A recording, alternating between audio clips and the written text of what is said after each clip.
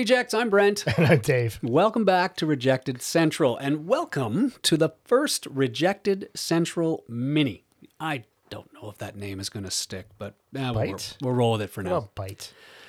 These are going to be short episodes where we dig into a rejection that might not need the full treatment, and today this is the first installment that looks at the reality of getting rejected from the military. Oh. Today we're going to talk about a celebrity who was rejected from the military, but if you have an interesting or thought-provoking story of your own, do reach out. We would love to hear from you. Contact info is all over our website and on social media, of course, and we'll lay it out at the end of the episode as well. Now, I'm ambushing Dave today, pun intended. I thought that was a good military pun. Celebrity, military rejection. Any guesses? Pauly Shore. No. Is that somebody we should be looking at? That is not a name I'm familiar with. I mean, I know who Pauly Shore is, and I'm still annoyed by him, even though I haven't seen or thought about him in decades. But 30 years, yes. Another celebrity. No, I'm just wondering, Pauly Shore, was he rejected from the... Well, I think he was rejected eventually because he was terrible. Mental note. Right. Noting it down. Look up Pauly Shore. He was just awful. James Marshall Hendrix. Enlisted... Wow. Yeah. Does that name mean something to you, Dave? It means a little bit, yeah. May 1961, Jimi Hendrix, as we know him, found himself in the maintenance battalion of the famed 101st Airborne Division, more commonly known as the Screaming Eagles. The 101st is one of those military units that gets the stories, the movies. So it's it's big time when it comes to military heritage and background. Now, Jimmy's entry into the military wasn't entirely voluntary. 2 stolen cars put him in front of a judge who gave him a choice, either 2 years in prison or join the army. As was the style at the time. Let's talk about that choice a little bit. Yeah. Is it really a choice, Dave? I mean, really? No. It sounds like the beginning of a terrible comedy, really. This is your last chance. You either shape up or ship out, right? You're either behind the pokey or in the pokey. Sorry, not behind the pokey. You're either in the pokey or you're in the army. Pick one, right? That's right. Yeah. Not really a choice. Although 1961, so it's before things heated up in Vietnam. So it may have been, because I know during the war, when that option was presented, especially with a lot of people who were given that option after draft dodging or other things, it was actually a real choice, right? But in sort of quote unquote peacetime, not much of one at all. Prison versus actually getting paid, and you would think anyway, right? But we have details that are going to come. So, Dave, make a prediction. Okay. Do you think Jimmy was a good soldier? I'm gonna guess no. No? Why would you guess no? I'm going to guess no. From that this is rejected central. Well, I'm going to suggest that, if he was stealing cars and perhaps, playing guitar on the side, that perhaps his mind was a little more focused on that and not the potential of like back-breaking labor, perhaps, or being told what to do, right? Because I'm imagining he was a bit of a rebel. Yeah. No, you're not wrong. Jimmy was always thinking about music. From his commanding officer, who was clearly perplexed, quote, this is one of his faults, because his mind apparently cannot function while performing duties. Shocking. And thinking about guitar, unquote. He apparently was always trying to get out of whatever he was doing to play guitar. He missed bed checks.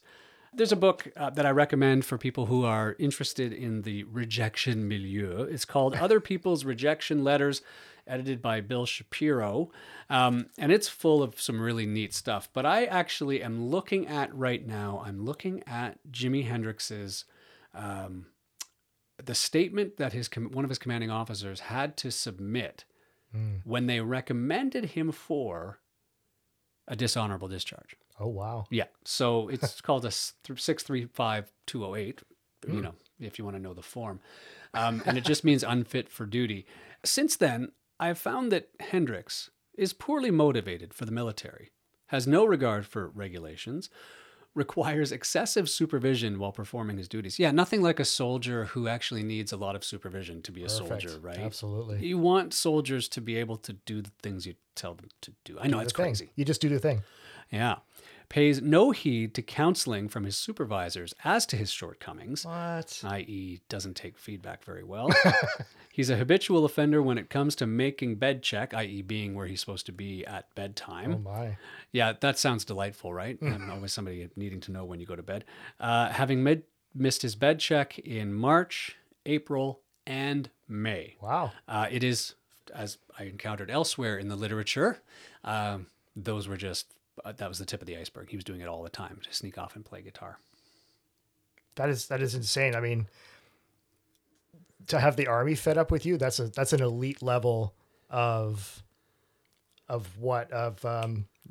falling in line. It's like a lack of, in the army, you're meant to act as a team, right? Like you're supposed to act as one unit. So I cannot imagine the level of anything that would make the army go, okay, like this guy's got to go. Like he must have just had them up above their head. Well, I can tell you from firsthand experience, and actually this is, I think, the first time I've actually said this on the podcast, but I'm a veteran. I served in the Canadian military in the early 1990s. And I can tell you for a fact that it really does take a lot during peacetime to get drummed out of the military, especially for what we would call the unthinking trades. I was a medic, and so we had a little bit of a haughty attitude towards people in the infantry and maintenance battalions and those kinds of things because they were not the thinking types. I'm sorry, that is not the case.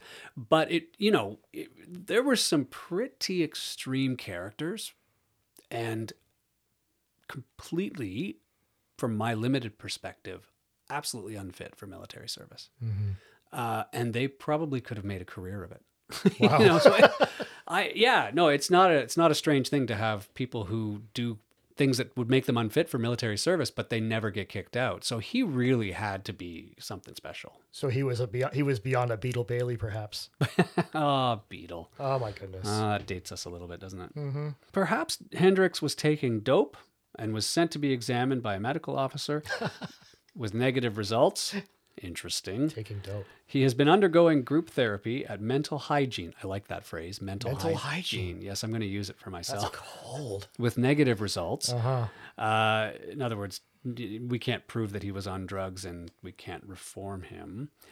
On 23rd of May, 1962, Hendrix missed bed check. Also at that time, his past privileges were withdrawn. However, Hendrix will readily admit to being off post without a pass, showing no regard for regulations. So in other words, completely unapologetic about it too. I'm going to do my time and whatever, right? So some other fun things from these forms. He sounds like a MASH episode on his own. True. Well, and MASH was brilliant for all sorts of reasons. But you think about the misfits and the people who shouldn't be in the military but still are. Right. Klinger. Yeah, absolutely. The Army being as efficient as it is, it asks the commanding officer also not only to write a nice long letter, which I have in front of me, but it also asks, okay, right, for the too long didn't read, right? The TLDR. They did it back in the 1960s, apparently, but on paper. Right. Here's a list. They asked him to list things to summarize. Behavior problems, like we talked about. Right. Excessive supervision on duty, again. Little regard for regulations, as we've seen. Check. And finally, and given that this is a Safe for Work podcast, he was apprehended, how shall we say? We used it as a euphemism growing up, shaking hands with the unemployed. He was practicing self-love before it was a thing. He was practicing, let's use that one, yes. He was loving himself in the platoon area while he was supposed to be on detail. That, to me, okay, I think we've moved well beyond just a casual disregard for military discipline and stuff. That is beyond, don't you think? That's absolutely crazy. I mean, I just can't imagine how he thought that was okay somehow. Like, was that a well, desperate to me, act? I go beyond that and wonder, like, what mental block or deficiency was he experiencing that would cause that to be okay in his mind at that state at that time, right? Was there something else going on? So I graduated, I'm an EA, and as an educator, there was always a thing that I used, to get someone to work. And I have a feeling this is the same with our friend, Mr. Hendrix here. It's called if and when. It's like, if you do this work, then you get the iPad. So I'm just imagining Hendrix going, if I practice this, then they're going to have to let me go. Yeah, well, that's a possibility too. We can't ask him. No, sadly no. All right. So I guess in the end, was he rejected? Was he dishonorably discharged? Well, no. This was processed. Like, we have these actual forms that were submitted. Military.com tells about what actually ended up happening. And of course, military.com puts a positive spin on it. It's a little bit of propaganda. Of course. It outlines a few celebrities who everyone thinks were dishonorably discharged, but who in fact weren't. And so, an alleged ankle injury during a parachute jump gave Hendrix the opportunity to bow out of active duty with an honorable discharge. Oh, wow. And military.com says this, and he was happy to oblige. He was given an honorable discharge and the chance to become a counterculture music legend. Well, of course he was happy to oblige. He gets to eat his cake and have it too. Yeah. Did I get that backwards? Have his cake and eat it too. Is that the way it's supposed to be? That's the way it's supposed to be. Yeah. But he was able to, it's clear that he was in trouble.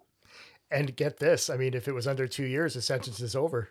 What better way to get discharged from the army after 3 or 4 months? Well, your 2-year sentence is served. So he's saving a bunch of time too, by deliberately bending the rules, breaking them, so to speak. Well, and going well and beyond, as we've discussed. Well and beyond. So I guess in the end, we have technically he was not dishonorably discharged, but I think it's safe to say that he was rejected from the military pretty soundly. But he got to have that nice letter that says, it's okay that I left. And so that wouldn't have affected a job application. Who knows whether he actually had difficulty with that or not, or whether he just went right on to become a music legend. I don't know. And those are the stories we know of. Well, exactly. That's scary. And how much time did I have to research this? I'm sure there's way, way more.